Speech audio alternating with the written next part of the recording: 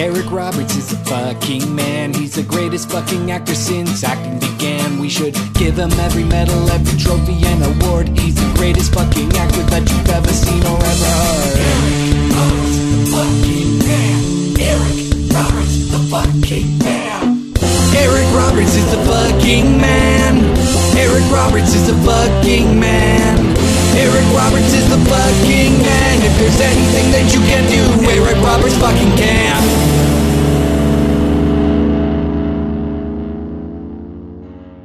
Howdy, howdy, howdy. It's episode number 49 of Eric Roberts is the Fucking Man, the world's most action-packed and downright sexy Eric Roberts-related podcast.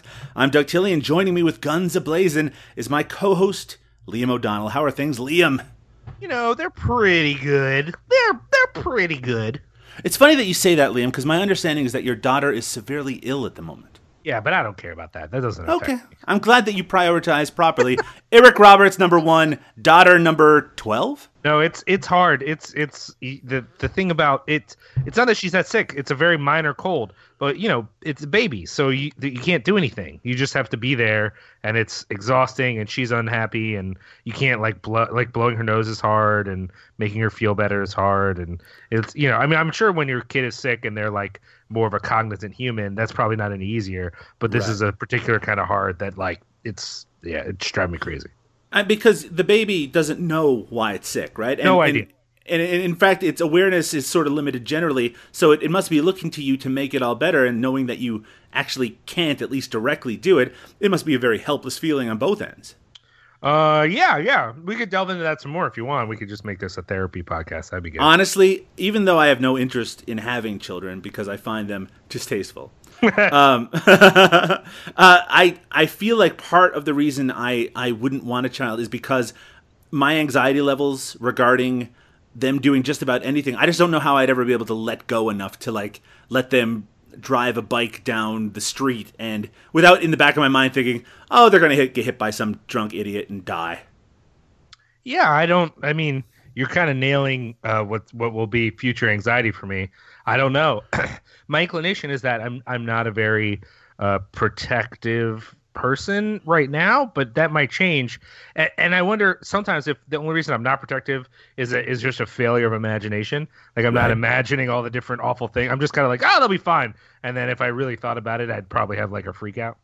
Because not only do you have to think about the potential difficulties that your future daughter will run into, it's like that's the future. There's going to be new difficulties we can't even think about yet.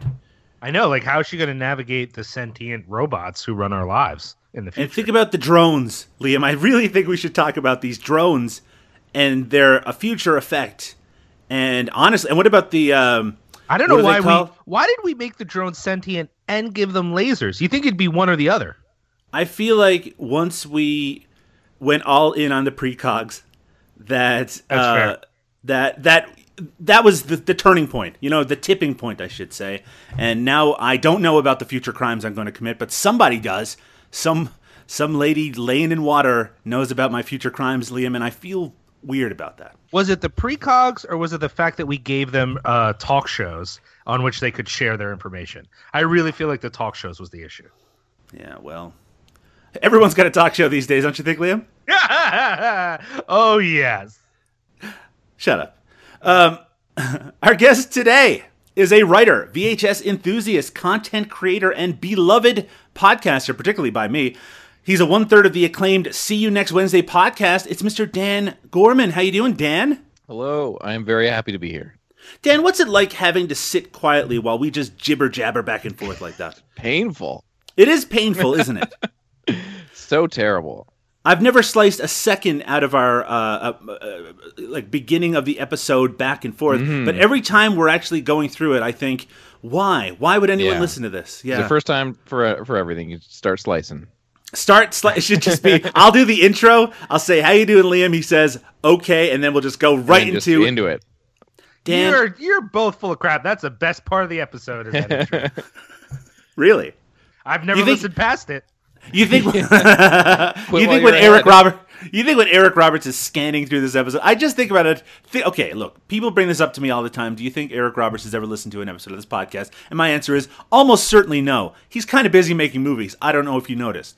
But if he was to ever listen, I always think about what his reaction would be to that particular bunch of fucking nonsense that we start with that would not be enjoyable for him, a celebrity actor, and isn't really enjoyable for me, the person participating in it. He would turn it off pretty quick, I feel like. Yeah, I think if he was ever to listen, after 2 minutes, he'd be like, ugh. And that's good, because that's well before we get into really trashing him for no particular reason. The only reason he skips it is because he goes straight to the, is he the man or not? And I believe he's done that for every episode.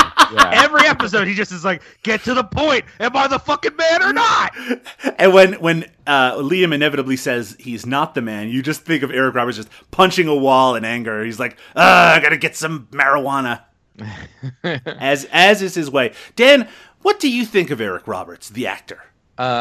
So Mm-hmm. I think it's funny because my experience with him has been very, like you said, I like a lot of VHS, I like a lot of crappy movies and bad action movies and stuff. So I've come across him over the years, but it wasn't until recently that I actually went and finally watched Star 80 for the first time and was like, oh wow, this is like a phenomenal piece of work and a great performance. So I find Eric Roberts fascinating, much like you guys, and I feel like my history has been very fraught with like ups and downs. Now tell us about some of these downs you were just referring to. Well, I don't know if it's a down, but I do have very specific memories of renting Hitman's Run with my friend, wanting like a super awesome action movie and being pretty disappointed with it. Although I do own it on VHS. It's a screener copy, so I have that going for me. But I've never revisited it since. This isn't actually going to be brought up on the Roberts Report this week, but just very recently there was a convention appearance by Eric Roberts, the title character of this podcast, with Mariel Hemingway as part of I believe, 35-year anniversary of Star 80. It was them together making an appearance at this convention. You could get your picture taken with Mariel Hemingway and Eric Roberts. Dan, what's the most you've ever paid for a picture with somebody? I don't think I've ever paid for a picture with anybody.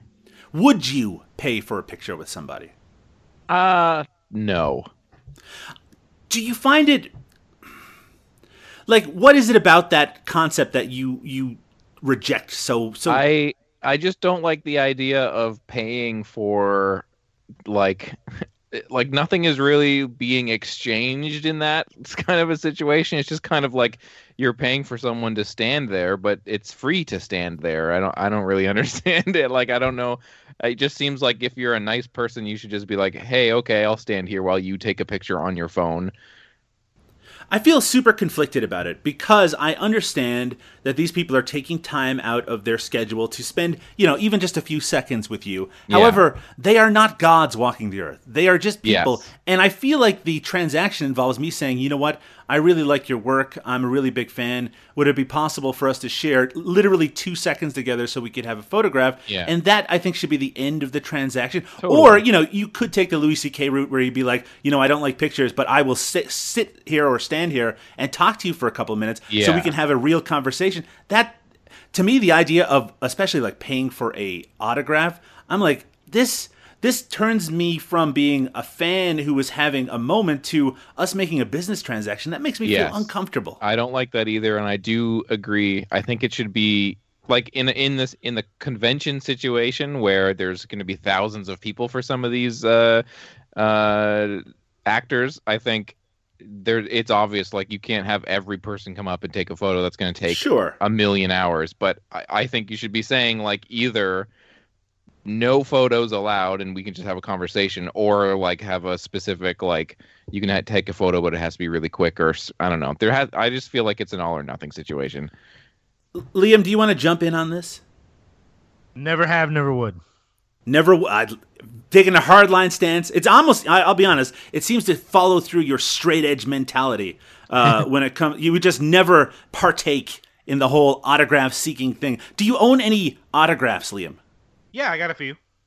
Well, I mean, I guess we don't have to pursue that any further to know who the fuck you're talking about right now. No, because you specifically said pay for, and I can't fathom why I'd pay for anything. No, I understand, Liam. I'm moving to the next level of you having given us the information that you have some, and now I want to know what those ones are. Oh, well, I have a couple posters that came autographed whether I wanted it or not. So my Miami Connection poster is signed by the cast. I didn't ask for that shit, just came with it. And I was like, cool, that's fine. I really just wanted the Dragon Sound 7-inch, but I'll take the signed poster as well. It's just not something I like. It's fine. Like, so for example, when the first time I went to Fantastic Fest was when Mondo released those Drew Struzan Frankenstein posters. Right. And Drew Struzan was fucking there signing the goddamn posters. And I didn't get one because I didn't know about the resale value. So I was like, oh, Dingleberry McGee is signing some piece of paper. No, thank you. And then someone later was like, oh, you know that $300 poster I got? I was like, yeah. He's like, yeah, I sold that for $2,000 later. And I was like, oh, so I'm an asshole. Okay, good to know. So honestly, I'm not going to look. I don't want to belabor the point, Liam. It sounds like you're more of an asshole because you wanted to resell what is an autograph from probably the greatest artist of movie posters of all time. Yeah, the realization later of like, oh man, I could have turned a profit off of that. That's exactly why they charge for this shit in the first place. I'm okay with that. Yeah. You know what? I would rather capitalism is killing this show, Liam O'Donnell. No, I mean, what I'm saying is that, like, to me, it wasn't just that I didn't do it. It's that I judged everyone who did because I didn't see the possible value. But I got to say, turning that kind of profit is worth it to me. My thing is not that I didn't see the value. What does that mean? The value is the experience of meeting and connecting with this amazing artist. What is wrong with you, Liam? This is what I'm saying. This is why I don't go to conventions. The only reason I even have ever gone to a convention was recently with Justin so I could watch him fan out. I don't want to meet these people unless we're meeting at someone's barbecue or at a wedding where I'm going to have a conversation. I don't need to fucking meet these people. What the fuck? I'm just some idiot who's going to glad hand with them and let them know I think they're really cool and what they do is really cool. No. If I'm going to have a conversation with even the lowest level actor, creator, artist, I'm all about it. I'll have a conversation with any of these people and be fucking starstruck that they wanted to talk to me. But if I'm paying for them to touch me or to write on something, fuck that. I don't care who they are. They could be God themselves. I don't want their autograph. All right. Well, I've taken a very hardline stance there, Liam. And again, I do appreciate it. And I guess I do see where you're coming from. And honestly, it seems like you're really just echoing the same things that Dan and I were saying, except in a real jerky manner. Well, that's sort of the difference, right? That's the difference between me and you Canadians. We kind of agree, but I'm a jerk about it. Now, Dan, are you originally from the area that I'm in right now? 100%. 100%. And you moved to Toronto, Ontario, Canada. Is that correct? Yeah. Grew up in Peterborough, moved to Toronto. Now, what's the deal with Toronto? Oh, man. You don't know? Well, I've been there a few times. It's pretty close, thankfully. I mean, and sometimes not so thankfully. Yeah. It's a place where I live and work. Right. I moved here, I want to say in like 2007. My brother lived here, so I moved and moved in with my brother. Is it expensive to live in Toronto? Oh, God, yes, it is. It is, right? And is there a lot of gentrification going on? Oh, man, tons of it. Everywhere you look. All right. Well, that's unfortunate. When you want to go see a movie in Toronto, Dan, where do you go? It depends if I'm going to see the new releases or something old. If it's something old, I'll go to the Review or the Royal, and if it's something new, I'll go to the Cineplex. There used to be an AMC, but not anymore, which sucks because they used to have $6 movies if you went before noon. And I would, just to save a few 100%. bucks. Yeah, I used to do it all the time. Liam, do you have a second-run cinema near you where you can go see movies on the cheap? No. I wish that was something that was available to me. But then again, I also wish that those cinemas were always empty so I could just watch movies by myself, which kind of, I guess, is the reason that they don't stay in business in the first place. Yeah. Right. They tried a few times in Peterborough to do there was one like independent cinema There was. It was right on George Street, Yeah. and it was here for the first 3 or 4 years, maybe 5 years that I lived here. And I went to it once when I should have went all the fucking time. I don't know what was wrong with me. Yeah, I lived literally around the corner. I wrote to them. I remember I emailed them, or maybe I sent an actual letter. I can't even remember. But when Wait, what year was this? 1947? yeah, I got my ink out, and when Troma's Citizen Toxie came out, they were, the Troma website was like, ask your local, your local cinemas to play. So I remember pestering them about like, you guys are gonna play Citizen Toxie, you got to do it, and they were just like, get out of here, kid. And then they went out of business. So who's laughing now, right? Exactly. Well, speaking of laughing at others' misfortune, let's go into the latest Eric Roberts news on The Roberts Report.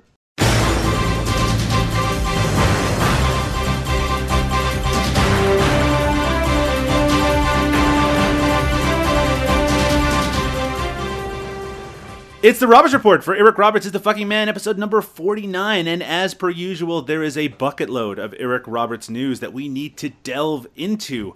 Starting, of course, with the deep dive on Eric Roberts' Twitter feed, always an interesting place to spend some time. Recently, as of the recording of this episode on May 7th, he responded, Eric Roberts, the actor, at Eric Roberts on Twitter. He responded to the television program 2020, the news program, and they had sent out a tweet, a very important one, that said, do you have faith in your GPS, ? Hashtag ABC 2020. And Eric Roberts, who I guess was watching the episode of 2020, he responded, not anymore, for real, only for very basic, straightforward navigation. Dan, are you someone who shares the skepticism of Eric Roberts regarding the GPS unit? I wouldn't say I share that skepticism. I use some GPS from time to time, but I did find it very amusing that he said that he doesn't use it anymore, but that he also needs it for very basic getting around. Because usually it's the opposite. You can get around, but you need it when it's like, I'm going somewhere I don't know or something confusing. But I guess for Eric Roberts, it's the exact opposite. You know, in the UK, they call a GPS a sat-nav. Now, I'm going to ask you, both of you, starting with you, Liam, which do you prefer, GPS or sat-nav? GPS. And over to you, Dan. I guess GPS as well. Okay, well, that's kind of weird. I was hoping that you'd actually argue about it. Now, Dan, if you could have any celebrity voice your GPS, who would it be? Eric Roberts, for sure. I thought that's what you were going to say, and I'm glad that you did. Liam, same. I'm guessing it's the same answer. I don't really like. Oh boy, Eric Roberts. No. Jesus Christ! I don't like when my GPS has a weird voice. It's distracting for me. Well, it's supposed to be somewhat distracting, I suppose, but isn't it kind of distracting just to have some weird robotic lady's voice? I guess. I mean, the weird lady's voice only gets distracting because she never pronounces the names of things right. But otherwise, no. I feel like. I guess I've never done something like Eric Roberts. That might be interesting, but I remember briefly the John Cleese option, the very British sounding. That was too much. I couldn't with that. That was just like, I don't care what you're saying. I just want you to keep saying it. And honestly, I don't really like using the GPS anyway, if I can help it. Oh, what? Is that cheating? Is that... No, I just really, it's actually, it can... I don't know. It just is a little distracting for me. Maybe I'm just not smart enough to do that many things at once. I had a friend who had Mr. T doing the GPS voice. What do you think about that, Liam? I mean, I think that would be funny. If I'm the passenger, that sounds great. I'm all about that. Yeah. Okay. All right. Well, I'll let him know. I think it was like 7 years ago. Back on April 29th. Now, this is... we're taking a serious turn here now, and Eric Roberts is the fucking man. Eric Roberts did a string of very serious-minded tweets. It seems like something was bothering our good buddy. And he started with, I'm going to stick with Twitter. A picture may be worth 1,000 words, but 140 characters can be worth 1,000,000 words if you say it right. And, I'm a big fan of Twitter. So I really do agree with Eric Roberts here. And now, Dan, I know you spent some time on Twitter, and Liam, you as well. Do you feel like that 140 characters can be worth 1,000,000 words, Dan? No, 1,000,000 words? That's a lot of fucking words. It seems excessive. That's like a book length, right? That's too many words. No.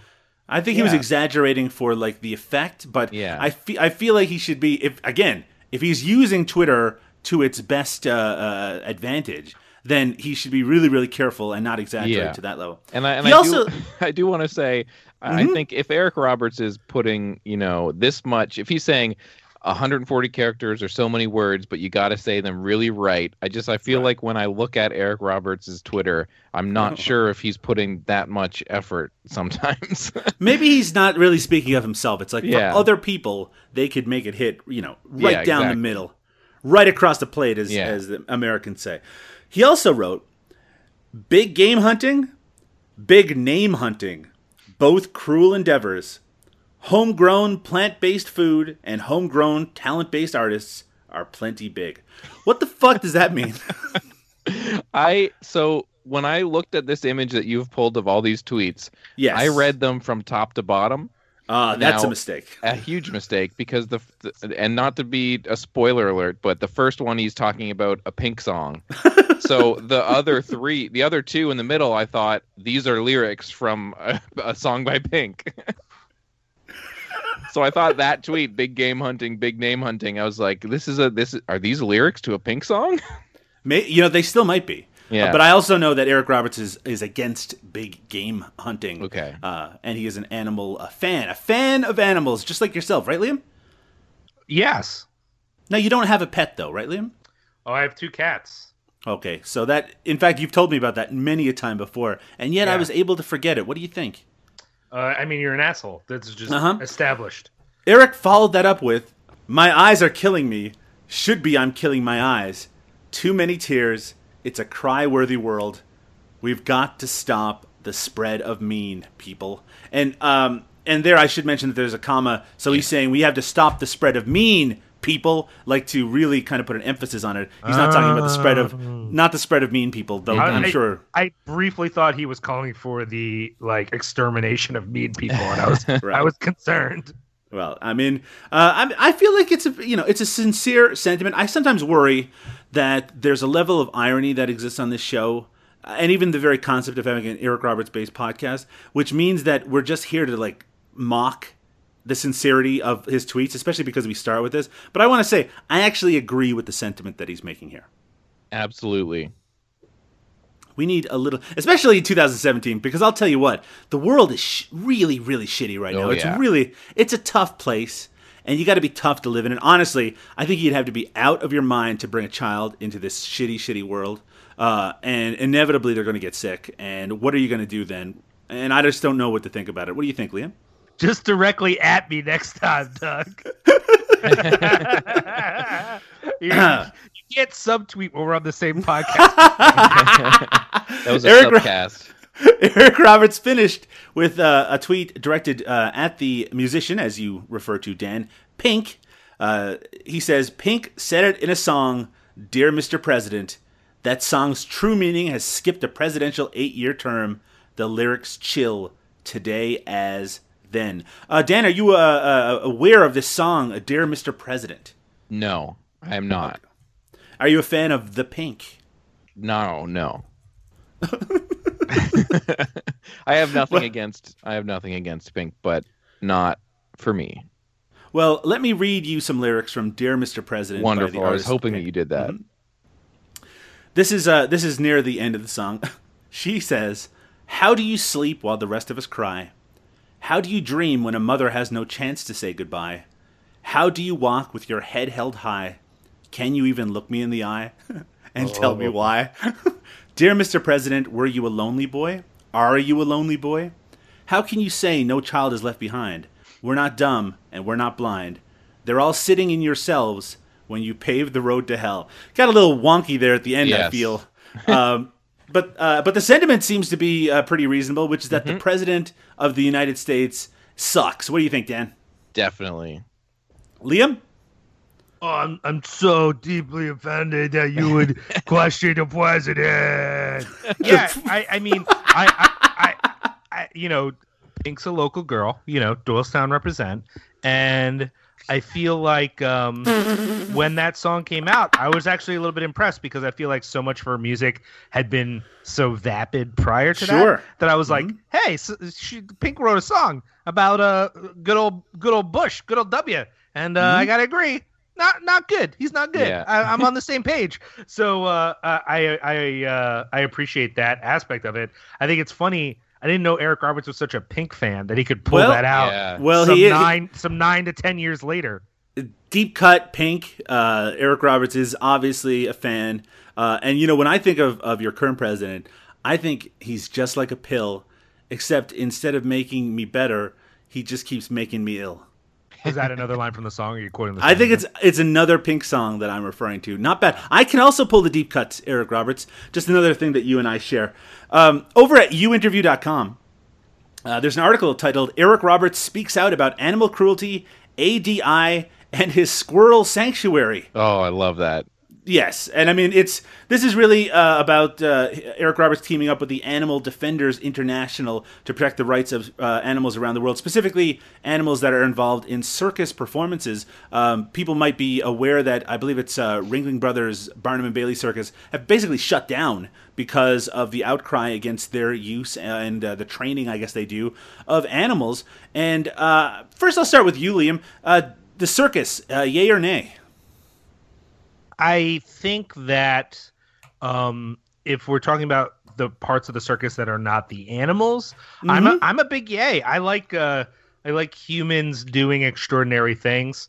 And while as a child I appreciated the animals as well, it's just become really clear that you can't fucking keep an elephant like that and they're not experiencing trauma. Like those animals are going through some shit to be there, and it's just not fair to do that to them. But they do get free peanuts. Right? Oh my god, I fucking hate you so much. Dan, I don't understand why Ringling Brothers has to like. What I don't get about this circus thing is why the circuses who go and we won't have animals anymore. That's it. It's like only Cirque du Soleil is like people are fine. Like all these other ones, it's like no elephants, no fucking circus. It's interesting that you say that, Liam, because in the interview that is included with this article, Eric Roberts is asked about the closing of Ringling Brothers, and he says that just like you said, just like why are they having to close it? He goes, there's a way to do it. You can be kind to animals and work with animals. You don't have to beat them to tell them what to do, as it were. There's a way to do it. There is a way to anything with kindness. The Beatles said it best. All you need is love. Oh, very beautiful. Sweet. Like, it's a very nice sentiment, I think, from Eric Roberts. I think I'm inclined to disagree only because I think the other way to do it and have them still be there is like the movie Roar. You're gonna get you're gonna get fucked up. I think it's a better bet just to not have deadly animals around and just let them be deadly animals, as opposed to being like, well, we're gonna have the deadly animals there, but we're just like not gonna discipline them and we're just gonna let them do whatever they want. I mean, if you want to do that, that's cool. But when you get jacked up, I'm gonna be like, all right, cool, good for you, Tiger. Like, I'm glad Dan, that happened. Dan, yeah. There's a Beatles song that goes, "In the end, the love you take is equal to the love you make." It's true. There is. Okay, I was going to ask if that was true, and I'm glad a confirmation. Yeah, and I want to say about the circus thing. I'm a big nay. You're against the circus. I'm not against it, but I was actually thinking like, okay, I'm going to bring this up, but Liam already said it basically. But to me, I feel like the circus feels like this weird, outdated thing. And when he said, without the animals, and there's still people doing amazing feats, to me, it's like, well, that's just Cirque du Soleil. Why don't we just get rid of the old kind of circuses and just do more stuff like Cirque du Soleil, where I can just watch people do cool flips? I don't need to go to like a smelly tent to see it. Well, we need a new kind of circus, an extreme circus for the modern audience. But Cirque du Soleil doesn't do the fucking motorcycles or the cannon, so they got to work that shit in before I'm on board. I agree. It's kind of interesting because remember, Cirque du Soleil did a whole performance set to the music of the Beatles. It feels like we're going full circle here. I do want to, before we move on here, I mentioned in the title that Eric Roberts mentioned his squirrel sanctuary, and I want to make sure that I read his quote here. He's asked if he has any pets, and he responds, this is a direct quote, "We have everything, from horses to kitties. What I am most proud of is almost 20 years ago now, we saved a squirrel. The ASPCA that we took it to said, 'May we come see your yard?' And when they got here, they said, 'Oh, you have big trees.' When the squirrels get well, we may let them go here on your property. And we said, of course. So what has happened is that we have a squirrel sanctuary, and we have all the squirrels without tails, without ears, without paws, but they all eat out of our hands. So we have a bunch of pirate squirrels that live in our squirrel sanctuary, and I'm very proud of that. I ain't gonna lie to you. I think Eric Roberts is the coolest guy in the fucking world. I think the idea of him like feeding squirrels out of his hand in his backyard, and there's like a squirrel on his shoulder, and they're like running around, like, and they're all mutilated, right? They're missing body parts. Yeah, I think that's like the best thing ever. So, Dan, what do you think about professional wrestling? I think I was never a wrestling guy when I was growing up. My friends were all into the wrestling shows, and I wasn't so much. But I do have a kind of adjacent fondness to it because I think it's pretty entertaining. Well, do you know who Vince McMahon is? Of course. Of course. He's the owner of the World Wrestling Entertainment, which is a big professional wrestling company. He's sort of a larger-than-life personality, wouldn't you say, Dan? Oh, absolutely. Well, they recently announced that they're doing a biopic, a film about the life of Vince McMahon. Now, I do know a little bit about professional wrestling, and let me just let you in on a secret now. Vince McMahon is kind of a piece of shit, like just a real garbage person, and he's done a bunch of garbage things, and I get the feeling that this biopic will probably gloss over a lot of that. But what is interesting about this, and why I'm bringing it up, is that one of the people that keeps getting suggested as to play the character of Vince McMahon is Eric Roberts. Now, Liam, do you know enough about Vince McMahon to know if that's a good choice? I mean, I'm actually torn about that because while Eric Roberts is very good at playing a scumbag, like I think that's in his wheelhouse, the sort of scumbag that Vince McMahon is seems more like loud, big, taking up space, and Eric Roberts seems a little bit more charismatic, kind of like sleek, you know what I mean? Like, I don't know. I don't see Eric Roberts kind of scumbag that he plays in films being the sort of guy that Vince McMahon is. But I don't know that I watch enough wrestling to know for sure. And also, Vince McMahon, I mean, look, Eric Roberts, I believe, is in very good shape, even for a man who's in his 60s. But, like, Vince McMahon is jacked, right? I mean, he's fucking huge, and probably not naturally so. That'd be a difficult thing. I wouldn't want to see Eric Roberts go through that, I don't think. And there's something about Vince McMahon, too, that's bombastic. I imagine that the way he acts when he's, like, putting on the performance is not that far off from how he is as an actual human in the world. And that's just not Eric Roberts to me at all. Hey, Liam. Yeah. Director Christopher S. Lynn's Joker's Poltergeist is now available on DVD and video on demand courtesy of Sony Pictures Home Entertainment.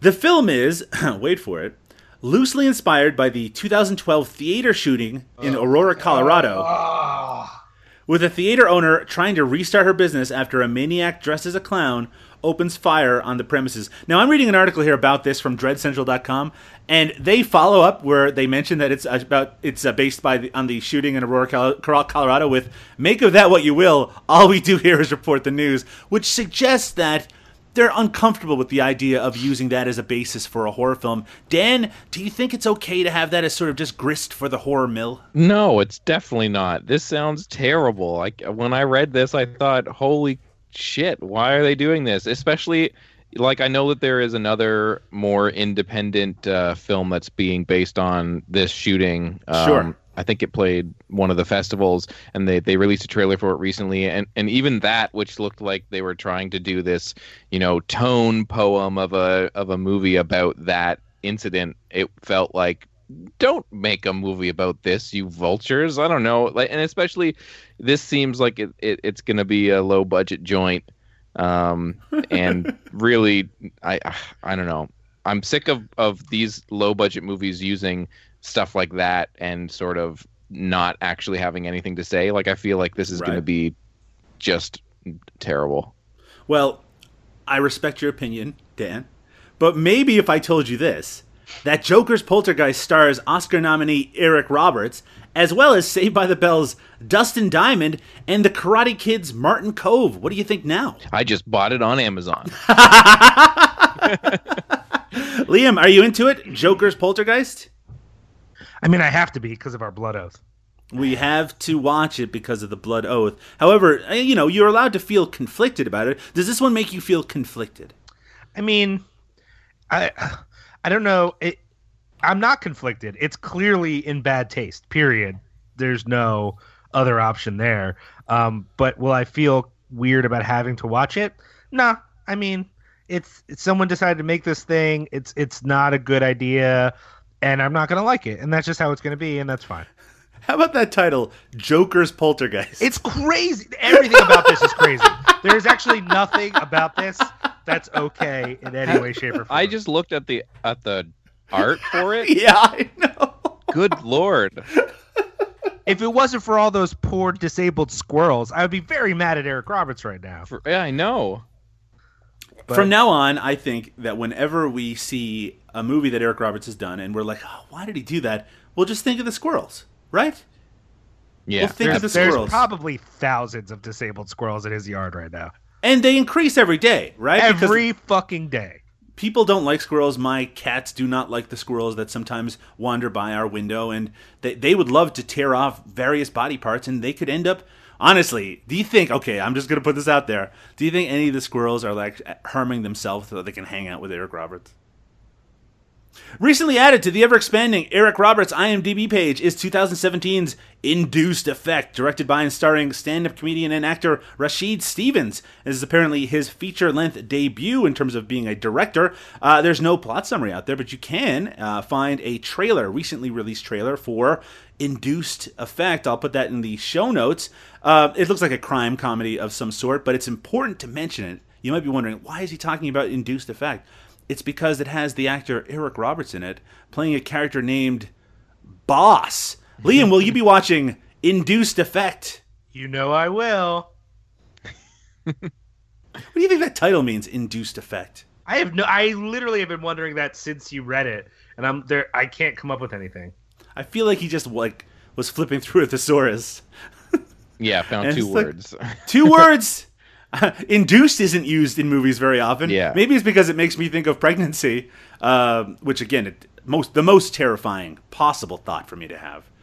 Because again, of the horrible world we live in and the child, which I would not want to bring into it. Oh man, it's time for our first break. You know what, Liam?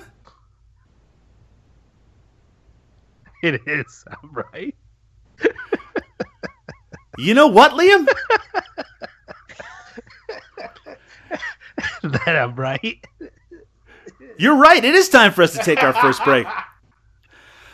We need to go and take a break, but when we return, we actually have a double feature of 1994 Eric Roberts movies to talk about today, especially chosen by Dan Gorman, our guest. I'm very, very excited. We're going to be talking about all of this on me. I honestly, I feel like we probably never would have gotten to these two, but thankfully Dan has chosen for us to watch 1994's The Hard Truth, co-starring Michael Rooker, very popular actor in some recent films and projects, as well as 1994's Free Fall, which does not feature any popular actors in it at all. And we're going to come back after this and talk about The Hard Truth. Join us after this.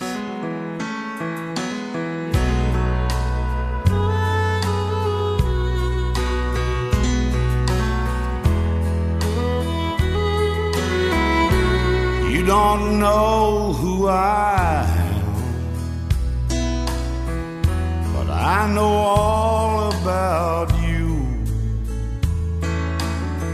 I've come to talk to you tonight about the things I've seen you do. I've come to set the record straight. I've come to shine the light on you. Let me introduce myself. I am the cold, hard truth. There is a woman. A suspended cop and his girlfriend blackmail an electronics expert into helping them break into the safe of the girlfriend's boss, a corrupt city councilman who's on the local mob's payroll. Ooh, suspense, action, and intrigue in 1994's The Hard Truth, directed by Christine Peterson, the also the director of Critters 3, if you ask me, the best of the Critters series.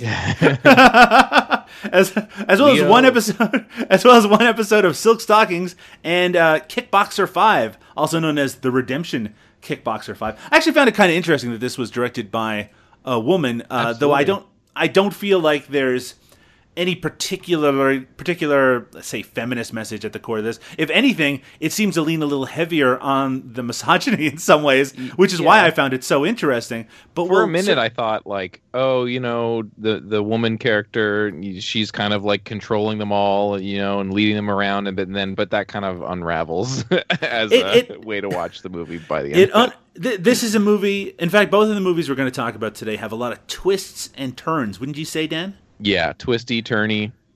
And this one, you don't know who to trust. No. And you certainly don't know who to like. But I will say, I didn't like anybody in the movie The Hard Truth from 1994. But I want to get your thoughts. You're the guest today, Dan. What did you think of The Hard Truth? Okay. Well, I watched this after our next film, which I won't talk about till we get to. But I think my reaction to this film, The Hard Truth from 1994, is it might be a little bit different than you guys, because I watched the next film alone and I watched this film with my girlfriend Emma, and we had some fun with The Hard Truth because we were trying to make it funny and laugh at it, and I found that there was a little bit more to grasp onto from the perspective of, it's got two kind of larger than life character actors that are pretty committed to their roles, and the chewing of the scenery around them a little.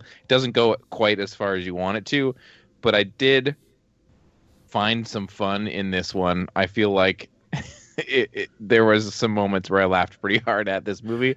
But now, when you say, Dan, that you found a lot to grab onto, do you mean specifically Michael Rooker's smooth behind, which we see several times? Yeah, I think one of the worst things about this movie is the fact that it's a bit more reliant on the erotic thriller aspect, although our next film is too. But the structure of The Hard Truth is very like it seems like Michael Rooker and Lizette Anthony, it seems like they do all their planning while they're fucking. Yes. Like every time that they're having a sex scene, they're like planning the heist, talking about how it's going to go down. So the structure of the movie is constantly like, dialogue scene, sex scene where they plan, and then more dialogue, another sex scene where they plan the heist. I mean, 1994 was really the golden age for erotic thrillers. In the wake of Basic Instinct and Slither and other movies that had Susan Sarandon, Jesus Christ, that had Sharon Stone getting naked and seducing men and then destroying them in some sort of horrible way. It's almost like if you were thinking that maybe the female character in this movie, you wouldn't trust her so much. Mm-hmm. And I don't know why I feel that way, but it's just the way that I feel. She's almost like I'm just going to pull this word out of the air. She's almost like some sort of femme fatale, don't you think? Yes, definitely. She's twisty, this Lizette Anthony. Now, I have to ask you, Dan, before I get Liam's thoughts on the movie, what did you think of Eric Roberts' character's name, Dr. Chandler Etheridge? Oh, man, hilarious. And just the fact that the movie seemed very cagey about exactly what it is that his character does until finally a side character comes out and says it. But they keep calling him the good doctor, but then he's also like working in this like kind of like slick looking 90s building. Mm-hmm. And I kept thinking like, what is he a doctor of? Is he a designer? Is he like a inventor? Like what is he? He's a doctor that also likes to design circuit boards in his spare time. Totally. As one does. Liam, were you able to watch this with your goodly wife? Oh, no. I watched this today while I was taking care of our sick daughter. Mm-hmm. Well, I feel like that's a certain difference in terms of the kind of approach you might take to it. What did you think of The Hard Truth? You had said this off mic, but when it first starts off, we've got, the Michael Rooker cop character is called to the scene, and there's a crazy guy with a machine gun in L.A. Yes. I'm already in. Like, from that point, I'm like, yo, this I'm watching it. It It's a felt Cobra, like, right? yeah, it felt like I'm watching cable late at night, and this shit's Yeah. on, and I'm stoked on it, and Yeah. I know there's going to be a sex scene later, and it's going to be sick, and like I You was gotta take your dick out. well, maybe, yeah, but Yeah. I mean, like there was something about it that felt very cool, and not that actually those movies. Once you get past the nostalgia aspect, are those movies that great? Probably not. But I was getting into it at a nostalgia level. But Sure. after that scene, the whole movie just fucking hits the brakes, Uh-huh. and nothing exciting or interesting happens. Even the heist, even later sex scenes, anything. Nothing has the energy like the subway part. And by the way, I love subway scenes in LA because the subway in LA is so clean compared to Right. every other subway. Yeah. You're like, oh, that's actually kind of nice down there. I'd run down the subway. That seems like a fun thing to do. Whereas And it's a city where no one takes it because Yeah. you got to have a car, right? every time you see a subway in an actual city, you're like, oh, that's where all diseases and cockroaches are. Like, don't go in there.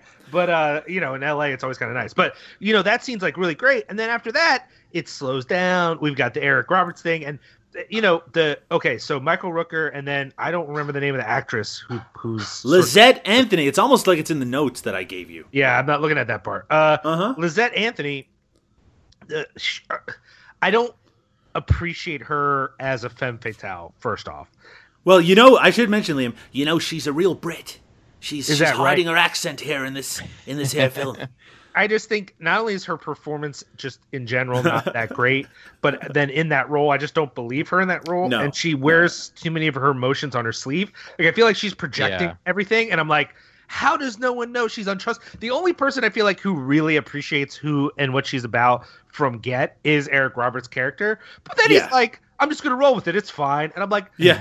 as soon as it's like revealed, spoiler alert, that he's gonna end up with her, in my head I'm like, dog, she's gonna kill you. Everyone watching this movie knows that you're dead. How do you not know you're dead? Like it seemed weird since but I guess maybe that was part of his character is he thinks he's smarter than everyone else and he's really not. And the parts that were like his class conflict with Michael Rooker, like he's below me and he's not those were all Sure. weird. I didn't feel like Yeah. any of that played well at all. Well, And, it's also hard to kind of accept Eric Roberts in the role of sort of like a geeky computer nerd who's also the sex pot manipulator of everybody around him. I loved that. Like, I have this thing in these kinds of movies where when they cast somebody and it's just a little too far off of the believability scale, and I feel like Eric Roberts here it's so delightful to watch him. Like, he's typing on the like old school IBM computer and she's sitting there and he's like, yep, you know what, it looks like we're gonna be able to do this heist, babe. And he's playing it kind of nerdy, and it's just so delightful to see him like kind of not able to do it. Like but it's not like he's not garbage in the movie. He's not like terrible. He's committing to it, but it's just like he's that 1 foot out of his kind of reach as an actor, and it's so kind of entertaining to see him with his little funny glasses try and be like, oh, I'm a little charming nerd guy. Like, I like that we're having trouble accepting a man who has a squirrel sanctuary Yeah. as a fucking nerd. yeah. it's not something he plays. It really isn't something he plays a lot. Yeah. And even the Squirrel Sanctuary says, I'm a hippie who probably vapes with all my squirrels. It doesn't say like, I'm a supercomputer nerd who's going to hack the interwebs. Yeah. And I don't Well- know what they're doing, like in all these scenes where he's building stuff for their heist. I know. It's like I don't know what he's doing on that computer. What is he trying? Is he building something and he programmed it? I don't understand. I like how they never show us the screen because they don't want us to be thinking about that too hard because it might break our brains. Because Yeah. really, okay, just for those who haven't seen it, which is everybody in the entire world, they basically blackmail Eric Roberts in order to hack his way into a safe in the office of this main female's workplace. Yeah. So he has to like connect his computer up to it, and they have to go click by click. And this computer is basically got some sort of sound sensitivity thing where when it hits the right number on the keypad to turn for the safe, that it'll let them know that it's the correct one. So that doesn't seem like you would need to get like like build a circuit board for it. It seems like something, I get, it is 1994. I do have to ask you, Liam, when it showed Michael Rooker's ass, did you also think of the dangling balls that were happening in front of it? No, here's the question I had for y'all. What was Michael Rooker in before this movie other than Henry, Portrait of a Serial Killer? I have the answer for that, and I'm sure Dan is thinking the same thing, Was it of course. Sea of Love? Oh, I was thinking Cliffhanger. Oh, yeah.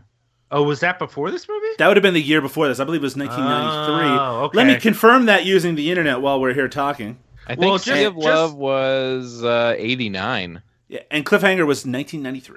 Okay, so I didn't realize either, because, I know Michael Rooker's more modern things, and then I know Henry. Sure. So to see him all of a sudden in this role where he's kind of like the everyday guy who you're supposed to feel some connection to. I mean, when he's in that subway scene, it doesn't feel like, oh, here's relatable cop facing off against a monster. It's two monsters trying to kill each other. Yeah, it's interesting you say that, because I mean they play him as the ultimate cliche cop on the edge, where like he even gets in an argument with his boss at the police station, and he like throws him his badge. And he's like, yeah, well, and like, his partner is there. He's like, she's like, don't go too far. And then he goes back later and rejoins the force. But apparently his fucking boss still hates him and is totally suspicious of him.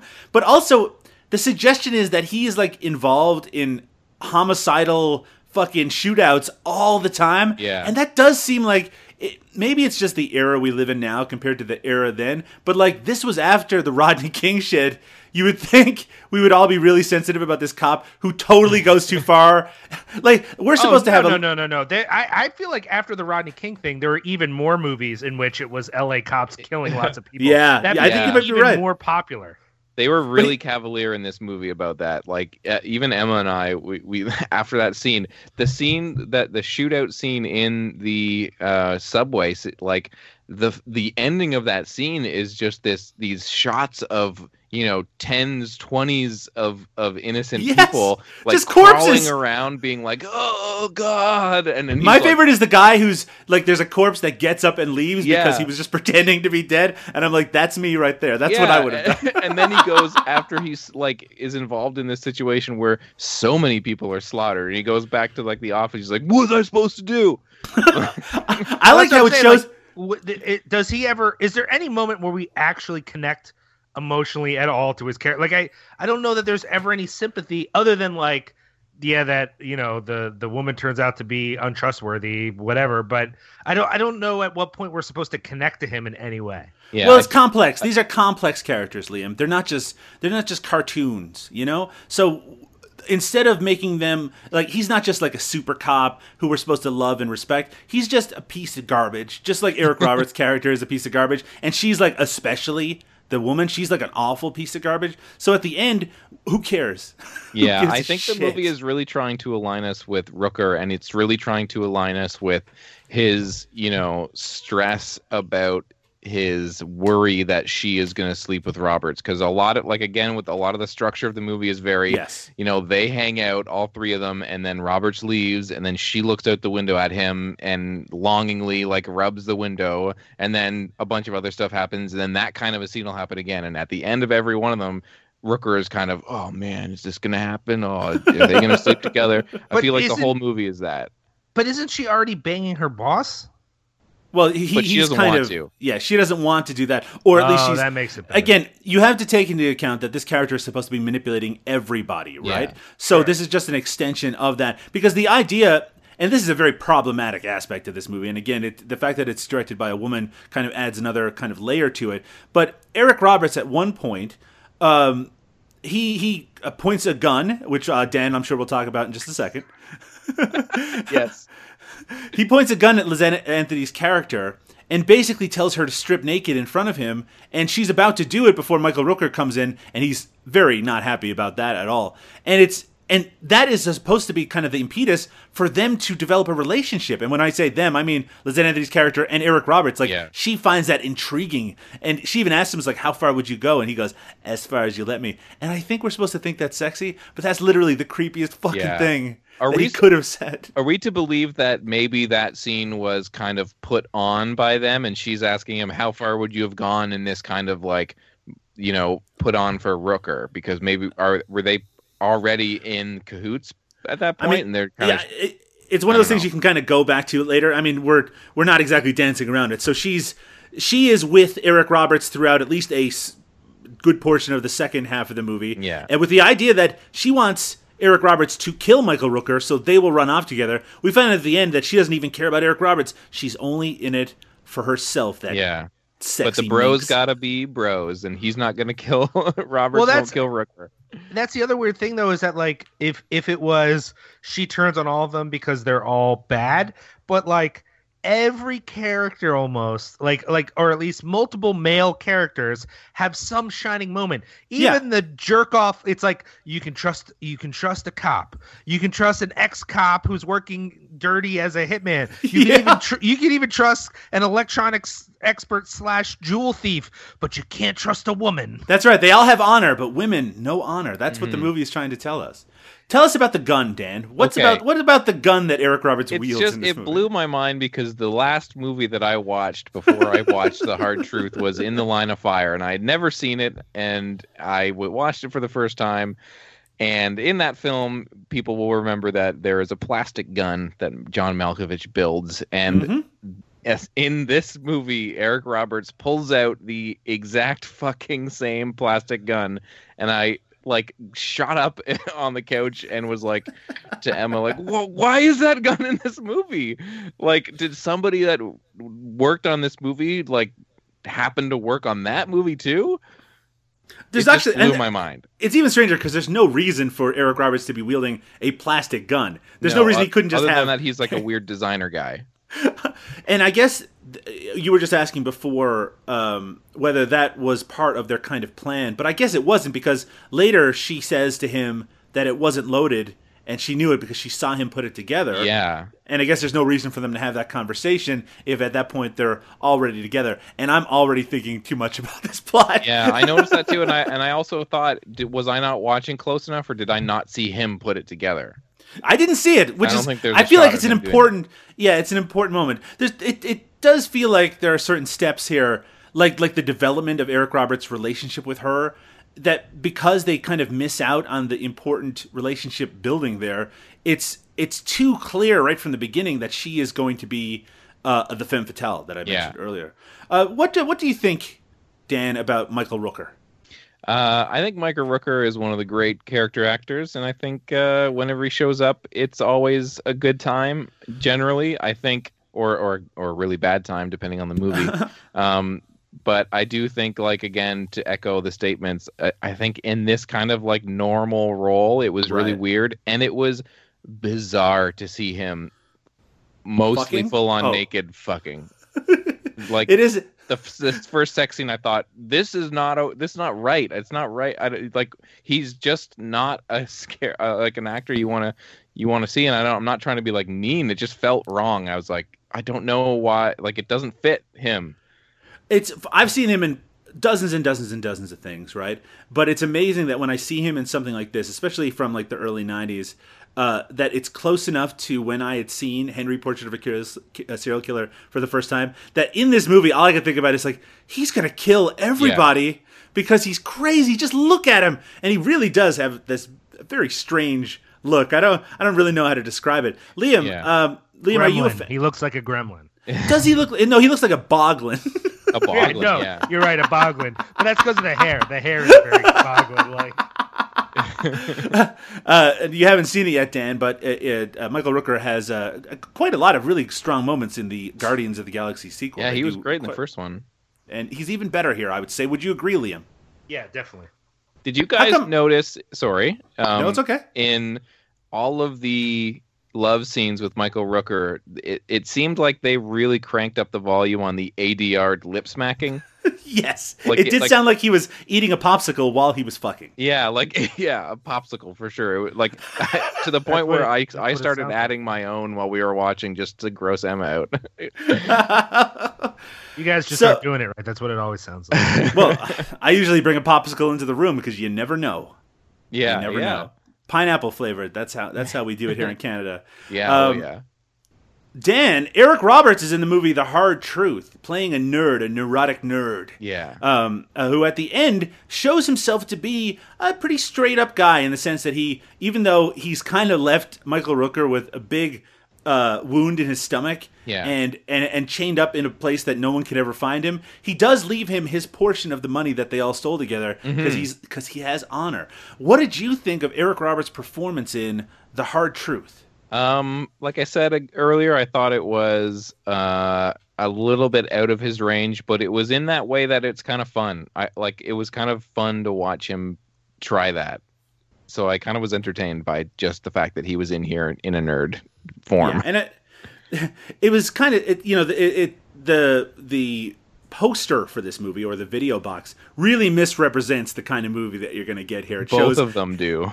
Yeah, there's two of them. There's one where they're running. They both have guns and they're running away from a huge explosion, which makes it look like a buddy cop movie. And then the other one is Michael Rooker's face, and there's like a speeding subway train, and it makes it look like it's going to be Money Train or something. It is not Money Train or a buddy cop movie at all. Liam, what did you think of Eric Roberts, the nerd, in this movie? It was a fun performance in a lot of ways, but I have to agree, he doesn't really work as a nerd. He's just not very believable in those moments. But I also think that's the writing of the character.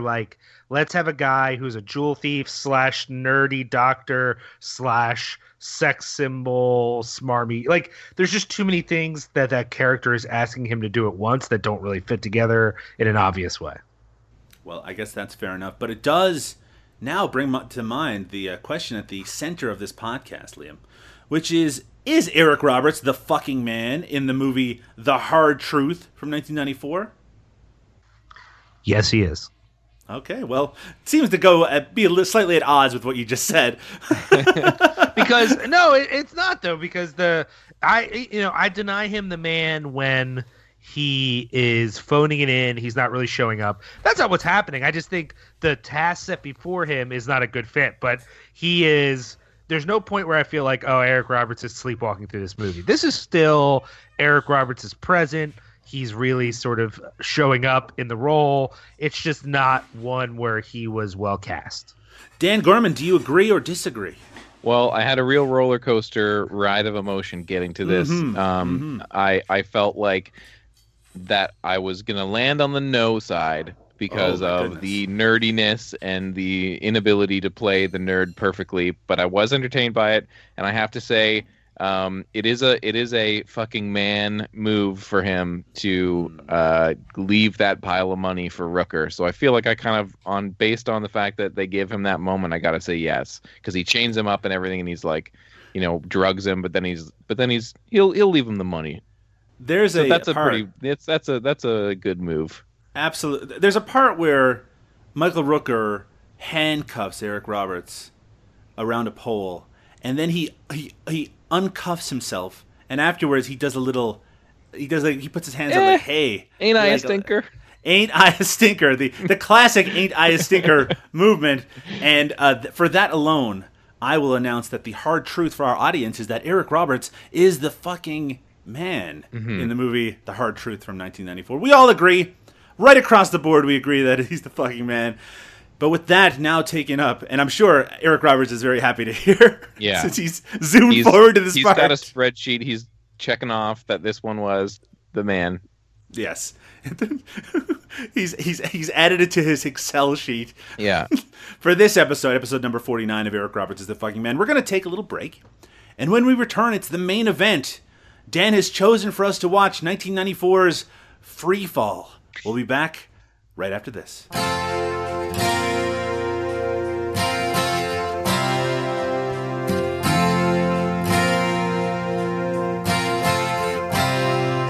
She's a good girl, loves her mama, loves Jesus, in America too. She's a good girl, is crazy about Elvis, loves horses, and her boyfriend too.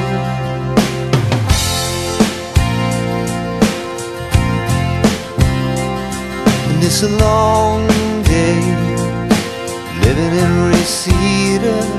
There's a freeway running through the yard, and I'm a bad boy, 'cause I don't even miss her. I'm a bad boy for breaking her heart. And I'm free, free falling. Wildlife photographer Katie is sent to Africa by her fiancé, Dex, the CEO of the international company. It just says the international company that publishes the magazine she works for, to take photos of a rare bird of prey previously thought to be extinct. There she meets Grant, a colleague who knows his way around the place and falls for him hard, so to speak. However, what she doesn't know is that she's the key in a pawn of deadly international game of cat and mouse between the Interpol and an international criminal group. It's Free Fall from 1994, a very odd little film full of twists and turns. I think I may have used those same words to describe The Hard Truth, but this is even more twisty and turny than The Hard Truth is. You don't know who you're supposed to trust. You're like, on one side, you have Eric Roberts as a former or maybe current Hollywood stuntman who specializes in doing long falls. But he also might be an Interpol agent, or maybe he's a secret special double agent, or maybe he's just a bad guy the whole time. On the other side, you have Jeff Fahey from The Lawnmower Man, and he might be just this woman's fiancé and her boss, but he also might be a secret double Interpol agent. And also, he might be a good guy or a bad guy. And so it's really important for us to work out what's the truth here. So let's start with you, Liam. I know you were a big fan of 1994's Free Fall. What did you think of 1994's Free Fall?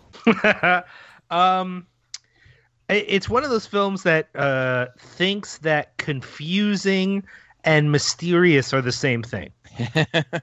And that if the audience is going, wait a minute, why did this happen? Then that's good. That's because it's mysterious and there's an enigma there, and not because you're bad at storytelling or editing.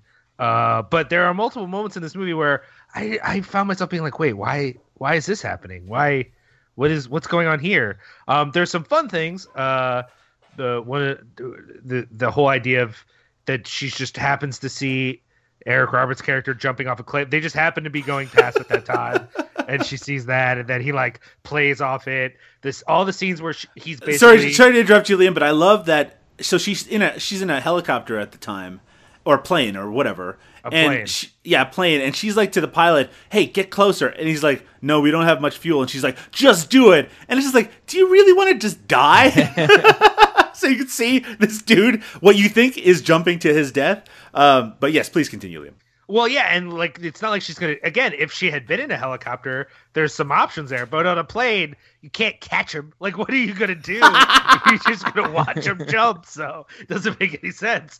But also, I think even in 1994, we're at a time where if you see a guy about to jump off a cliff, my first thought is parachute, not, oh, a suicide. Cool. Like, Yeah. I would just assume, He has a big backpack on too. Yeah. Like it's very obvious. Yeah. And he doesn't jump. Look, I've seen, unfortunately, in my life, compilations of like death footage. Very unpleasant. Yeah, Not you're a something fucked up motherfucker, sure. I'm a fucked up guy, and Rotten.com was available in the late 90s. And you see it. When someone's committing suicide, they don't jump in like a very graceful way that like they're trying to get away from rocks to allow them to open a parachute afterwards. They kind of just usually plummet because it's probably scary and terrifying and mentally damaging. So I feel like the fact that she didn't go, maybe parachute, is kind of a symbolic of her limitations as a character. Sure. Yeah. I think Dan! Oh. Sorry. Sorry, Liam, please I was continue. going to say is that in order for a film like this to work, we need connection to a character. Even if things are complicated and who the characters are, there's clear stakes, like what's at stake, why things are happening at certain times, and like some idea of why we might trust someone, even if we have reason not to, like what the connection is. And like none of those things are there. Like everyone seems untrustworthy. Her dream sequence is just insane. Like why that whole Yeah. fever dream thing. There's just so much in it that doesn't make any sense. And then it sort of ends on this like feel good, fun, like yay, it was a caper sort of thing, and that doesn't work at all. Well, we'll get to that in just a little bit. I love that dream sequence you were referring to. So there's a point in the movie where she basically appears to be drugged, and then there's this really weird dream sequence where she goes through a fever and she's visited by people. There's an albino fella and a black fella, and we don't really know what's going on. It's actually kind of nightmarish when it's occurring. And there's something she sees in this sequence that at the very end of the movie allows her to know that another character is very evil. I'm being very cagey in regards to it. But I'll tell you, when she made that connection to something in her dream, I did not make that connection. No. I did not remember it from earlier at all because it seemed like a detail that, why could I possibly have been paying attention to that? Yeah. But the movie expected me to. Dan, what did you think of Free Fall? Free Fall, it's similar to The Hard Truth in the sense that in the opening it kind of promises that it might be a little bit more interesting than it actually is. Mm-hmm. The footage of of Eric Roberts doing his base jump, is surprisingly well photographed. I was like, oh, okay, this looks like they're going for a little bit of style. And I have seen a few other movies by John Irvin. I've seen Raw Deal, of course, but I've also seen Ghost Story, and Next of Kin is kind of an interesting movie and a little bit stylish. So it was kind of surprising that after that opening, it really just turns into this really, really flat movie, except for that. I found it a little odd as well. Again, this movie, by the way, was originally meant to have a theatrical release, which is kind of hard to believe because when you watch it, all you can think about is how this is. Aside from the fact that it's sort of globetrotting, it has very much a straight-to-video feel to it. And in fact, one of the things that really kind of stuck out to me was how some of it, in some kind of general ways, it kind of mimicked The Hard Way. Not The Hard Way. What was it? The Hard Truth. That fucking movie. You keep saying The Hard Way because that's a fun movie. Yeah, that's with the beloved James Woods. Yeah.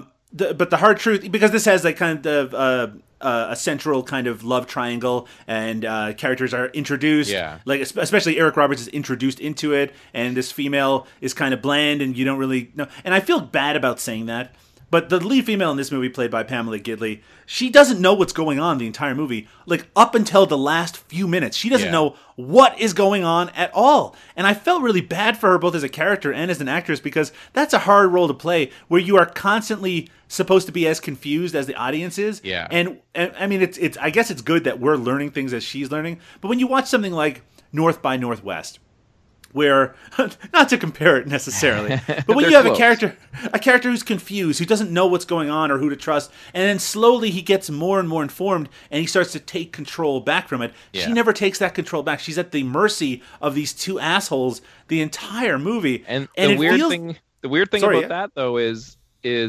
much like the Hard Truth, it's another movie that kind of purports to give the female character like some, there's a couple scenes where she kind of gets the upper hand against Eric Roberts and kind of says like, you can't push me around, or like, she knows judo. She flips him over, and it's kind of like, okay, she's gonna hold her own, but then the movie is kind of pulls the rug out and it's like, nope, she's gonna get drugged and this crazy, like she's not gonna know what's going on. It's kind of like they're similar in that regard.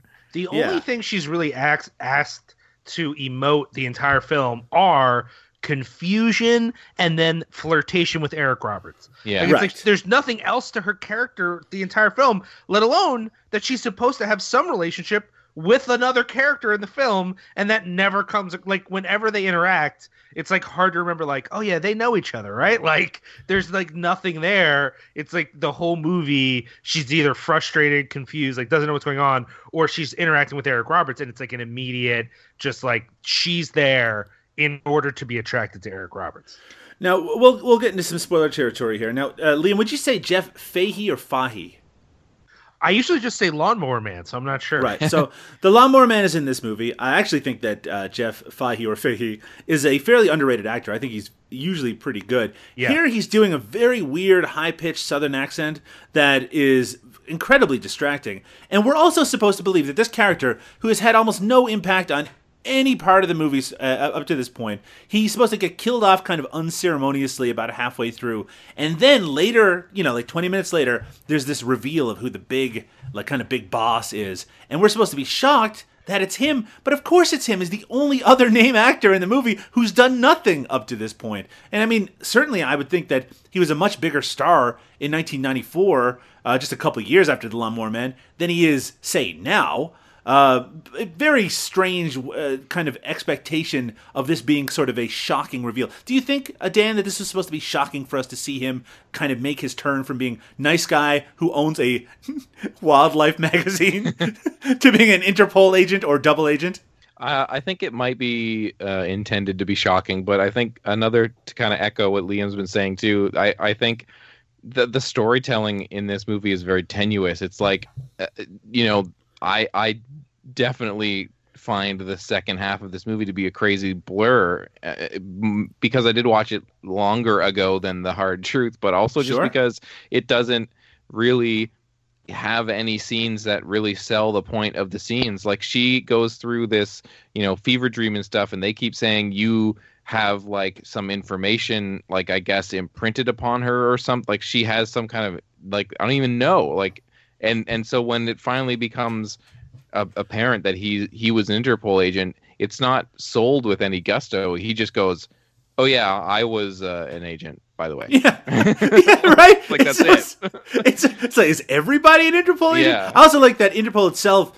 It seems to be a very confused organization where some people are working for one side and some, like, huge numbers of soldiers are just shooting at her indiscriminately, even though she is supposed to. Okay, this is the big reveal. The MacGuffin in this is that she has this list of agents somewhere on her person when she leaves the jungle. And we don't know where it is. They search through all her bags. They search through all of her camera equipment. Eric Roberts doesn't know where it is. And we discover that it's basically been implanted in her brain. That weird nightmare sequence, she's actually having it kind of implanted in her brain so they can then use a flashing light later and put her under using some sort of serum to then get her to recite this list of names. Which, by the way, is ludicrous. And so much more sci-fi than everything else that goes on in the rest of this movie. If the trippy out crazy scene was earlier in the movie, and then it is revealed fairly quickly that you've been imprinted with this information and they want it, then the rest of the movie just make it a fun chase crazy action movie, and then it works.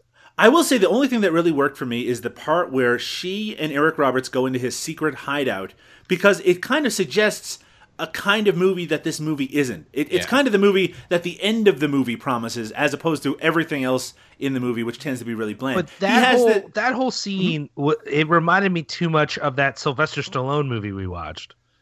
Which one was that? The Specialist? Yeah. Featuring Eric Roberts as a villain? Reminded me of the Specialist hideout. And that really got, I don't know why, but that bothered me. I love that his hideout, it's one of those places that it's built next to like one of those gigantic industrial fans that has a giant blue light behind it. Yeah. the kind of place that really would not work as a apartment at all. It would be extremely difficult to sleep in that sort of thing.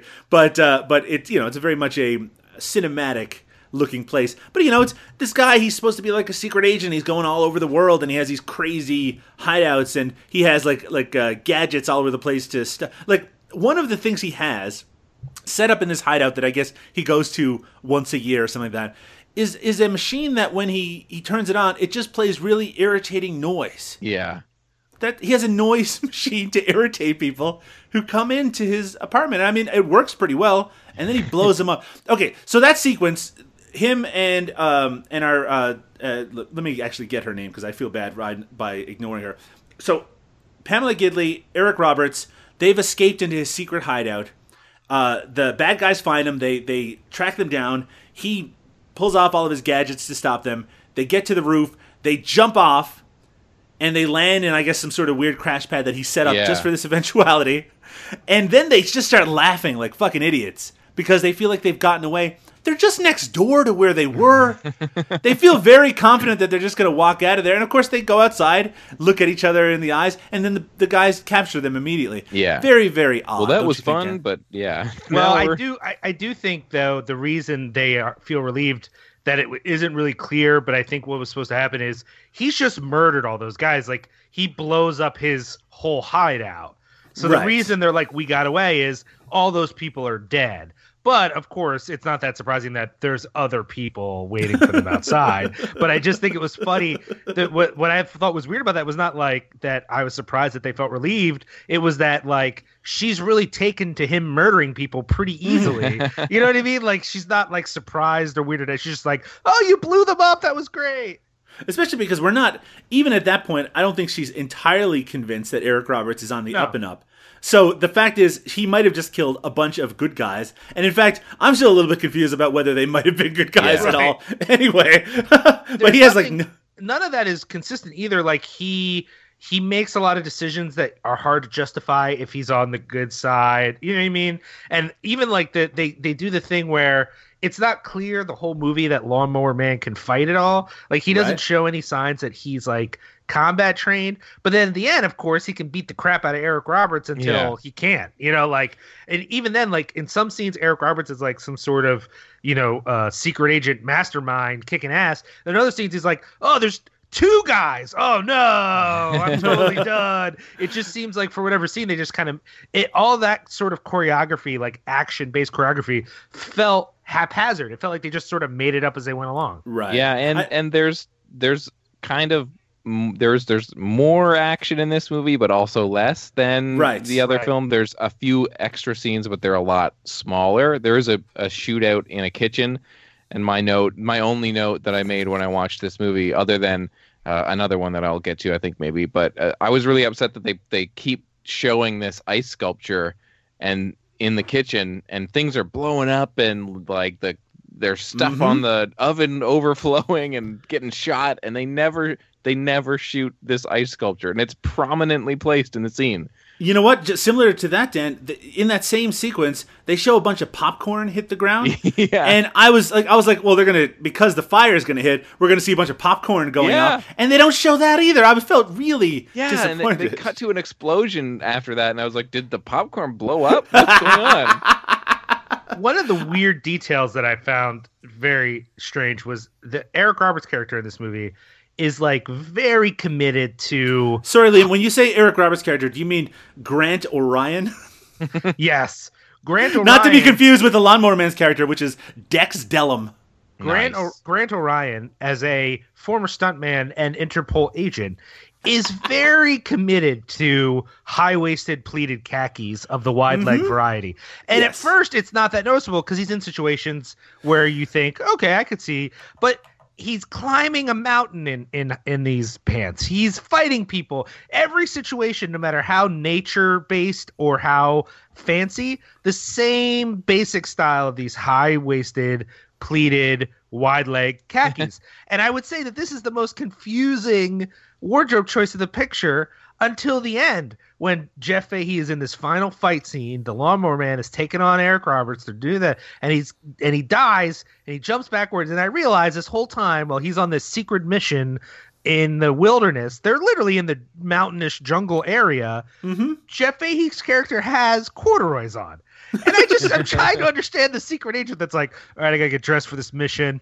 You know, it's just a corduroy kind of day. I'll just put these corduroys on. This says I'm on a secret mission and I'm going to murder some people. He's hoping that they'll help grip on the climbing or something. Yeah, that's fair. No, that's fair. Now, with that in mind, let's talk about the ending of this movie. It sort of has 2 ending sequences, one more goofy than the other. But you mentioned just then that Eric Roberts and Jeff Fahey, they have a one-on-one, Liam. They have a battle. Now, how does that battle end? I'm trying to remember. Jeff Fahey goes off the cliff, but does Eric Roberts kick him off the cliff? How does he go off the cliff? It is edited in a very confusing manner, and also it unfortunately comes just a few minutes after someone else gets thrown off the cliff in honestly a much more impressive way. But they fall down a slight embankment on top of the cliff. And then they just sort of tangle with each other, and then he kicks Jeff Fahey off the cliff. I think that's right. Is that correct, Dan? Yeah, I think that was it. and then he so falls. anticlimactic. It's anticlimactic as all. Even the sound that they have of him falling is just like it's not like oh god or anything. I like how it doesn't seem like he doesn't feel any danger regarding the possibility of falling when he's right next to the edge of this cliff. It is a very impressive looking fall. You can't be tense. You can't be tense in corduroys like that. They just relax. No, yeah. It'll loosen you up. So the bad guy's dead. All the bad guys are dead for the most part. The actual Interpol agents, I guess, come and take our lead female away. And she is then, we cut to this fancy building where she's being, I guess, prompted by Interpol agents that she is now, can't go back to the United States. She has to basically be in witness protection or their equivalent of it. So she's going to Maui. And like she's going to be, I guess, living her life. I guess that's just what she's going to be now. She had no choice in the matter. And then she is told to go into a car where someone's going to bring her to the airport or whatever. And when she gets down to the car, Dan, what happens? I don't remember. Liam, maybe you could tell us what happens. It's such a blur. Eric Roberts is waiting there for her. He's wearing a hat, so you can't tell at first that it's him. Oh yeah, it's a terrible. But you can tell it's him because like it's just obviously him in a hat. Like that's how I remember. Who the fuck else is gonna be? Oh, obviously it's him. You don't need to do this reveal. It's a silly looking hat, and he's right there. And Liam, what does he say? I don't remember. I remember groaning when he said it, but I don't remember exactly what. Yeah, it is. yeah. He says, "I've taken this as a video clip and put it both on Twitter and the Eric Roberts, actually right on my Facebook." He asks her if she's ever gone parachuting naked into a volcano. Yes, that's right. Jesus, it's just so ridiculous. Can I say too, like it's weird the little things that stick out when you're watching a movie this incoherent and confusing. So this moment happens. It's very smooth. He's very smooth. And then they have the smooth shot of them pulling out in the convertible from the gates. But if you notice, Eric Roberts drives up too fast, and he has to hit the brakes real hard to keep from hitting the gates. Like, whenever you see a movie and someone's driving through gates, they always time it perfectly. So you just smoothly go out the gates. My man does what I would do, and he goes too quick, and he's like, oh no, I'm going to hit the gate. Okay, now I can go. And I just found that so ridiculous and so emblematic of this whole movie that some director didn't go, you know what? Back up. Let's do that again. Let's get that part right. No, they just were like, yeah, that's fine. That works. I like that that Interpol for some reason has tricked her with this reveal of Eric Roberts being the person who she's just had this incredibly traumatic experience with and possibly does not want to see again. Because obviously the suggestion is that she has not seen him since the end of that action to this moment, right? It's like maybe she wants to start over. Maybe she doesn't want to have to deal with this crazy ex-stuntman who got someone killed or maybe didn't and then became a secret agent, and he was a super double secret agent, so even other secret agents didn't know he was a secret agent. I mean, it's like, Jesus Christ. But I love the idea that this was like supposed to kind of kick off a franchise with Grant Orion going around the fucking world solving crimes using jumping off of large buildings as kind of the central crux of it. He's like the Fall Guy, except modern. Dan, what did you think of that ending? I thought it was pretty stupid, and yeah, it was I really checked out the last chunk of this movie. I really, really vaguely remember half of the stuff that happens after it's revealed that she's has that stuff imprinted on her. It's a big blur of kind of flat cinematography and dumb shit. But yeah. The volcano thing is pretty ridiculous. It does beg the question, however. I'll start with you, Liam. Have you ever parachuted into a volcano naked? Nope. Liam, is Eric Roberts the fucking man in 1994's Free Fall? It's hard to say because I didn't like the movie, and I didn't like either of these movies, but I particularly found this one confusing and frustrating, and I didn't understand why it was the way it was. That being said, Eric Roberts really is doing a lot in this movie. He is really the energy of the film. There's a lot of him seducing this lady on cliffs and stuff, and they do have sex on the side of a cliff on an open parachute. Yeah, and there's a lot of Yeah. him.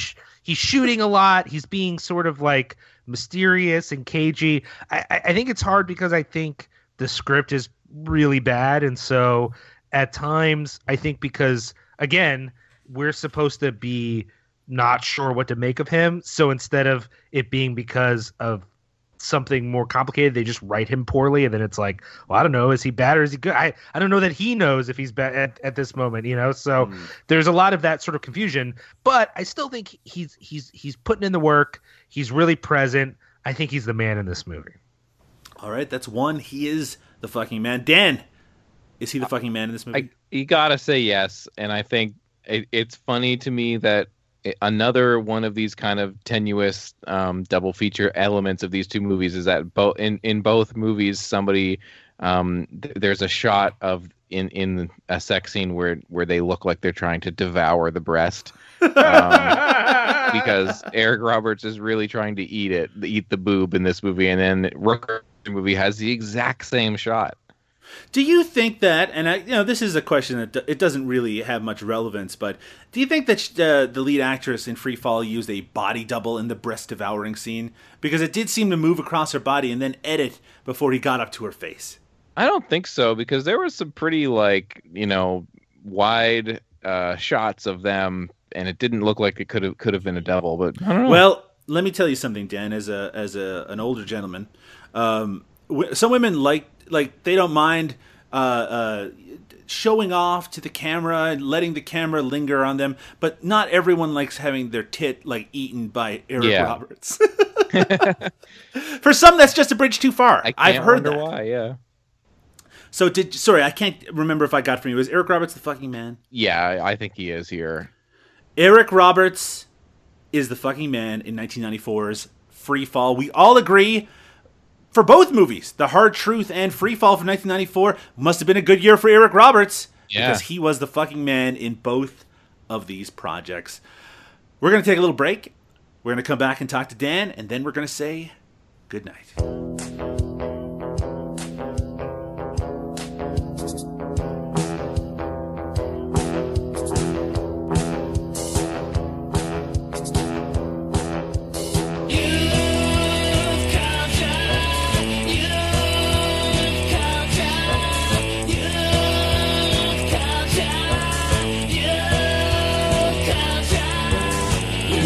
Kill my dog, and I don't think it's fair, and a suicide can't be justified. Episode number 49 of Eric Roberts is the fucking man is in the bag. I want to thank our guest Dan Gorman for taking time out of his very, very busy podcasting and a general VHS nuttery to come and join us on the show and talk about two wonderful Eric Roberts projects that he picked himself and has to take full 100% responsibility for. You son of a bitch. Dan, thank you very, very much. Honestly, Dan, you're someone that I've always been a fan of in regards to both your podcasting and also your online presence, and someone I've always wanted to have a chance to talk to. So this is a real treat, so thank you for taking the time. Where can people find you on the internet? Oh, thank you, first of all. That's too kind. You can find me. As you mentioned earlier, I co-host the See You Next Wednesday podcast, which you can find at modernsuperior.com. And you can follow me on Twitter at YCKMD_. I'm not going to lie to you, Dan. I am a fan of yours. I like you very much. But also, I find that Twitter name impossible when I'm searching for you. Yeah, I love it. Especially because you changed your name from being Dan Gorman on it. So recently, when I've been trying to link you on things, I'm like, what the fuck is his name again? I can't. So it does make my life more difficult, but that just adds to the flavor of life as a whole, I think. I think that not to get too deep into the tech stuff here, but I think that Twitter's search functionality in that regard is like basically broken. Oh yeah, absolutely. Because if you type in somebody's name and that's not what their handle is, it doesn't come up. Yeah, it's the worst. It is the worst. Why are we so devoted to it? Who knows? Liam, I know you're getting to all sorts of crazy stuff over at Cinepunks. Tell us about it. Yes. No, not yes. The answer to that is no. Basically, I'm cutting all that out. No, you're not. Come on. No. The thing about Cinepunks is that we are growing, which is great. we have a few new shows. Got Me a Movie and Black Sun Dispatches, and we have a few more coming on board. Mostly they're waiting on me to do stuff because I'm a slacker. So it's great. Although let me just quickly say, if you're someone who would like to help out at Cinepunks and are willing to do that without any monetary compensation of any kind, ooh, exposure. You should hit me up. Yeah, I don't even have exposure. I'm not gonna lie to people, Doug. You're just doing it to be nice. That's what you get, is that you're a nice person. I do want to mention that Black Sun Dispatches, your new podcast, is created by a friend of the show, Brendan Foley, and I'm glad to see his success with that. It's really good, too. Like, it's not just like we're friends with him and we're glad that he's doing a thing. It's really good, and I am just really proud that he was willing to put it on Cinepunks, because that makes me happy. Good on Brendan. Glad that Cinepunks finally has something worthwhile on it. Yeah, no, that's great. Liam, did you already say where you are on Twitter? I mean, no one cares, but it's at Liam Rules, RULZ. The proper spelling. But it's just me retweeting things. It's not really that good.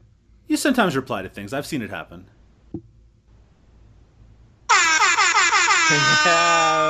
Amazing. Dan's joy at your fucking shittery. It's always funny. All right. Well, if you want to check out more about Eric Roberts is the Fucking Man, you can go over to ericrobertsistheman.com, check into our archives, or subscribe via iTunes. You could leave us a review there if you wanted. We'd appreciate it very, very much. You can also follow Eric Roberts is the Fucking Man on Twitter at ERITFM, or you can go over to Facebook and do a search for Eric Roberts is the Man and join us on there. Why don't you request an Eric Roberts movie to watch? We're always interested in that. You can find me, Doug Tilley, at Doug_Tilley. That's TILLEY over on Twitter. You can also find my other podcast, No Budget Nightmares. That's over on NoBudgetPodcast.com, or you can check out the latest episode at Dorkshelf.com, or do a search for No Budget Nightmares on Facebook. But with that all said, it's time to zip this shit up. No more Eric Roberts today. No more Eric Roberts for another 2 weeks, when we'll return with more classics from the Eric Roberts canon. We'll be back soon. Good night, everybody. You can say goodnight, too. Good night. Eric Roberts is the fucking man. Eric Roberts is the fucking man. Eric Roberts is the fucking man. If there's anything that you can do, Eric Roberts fucking can.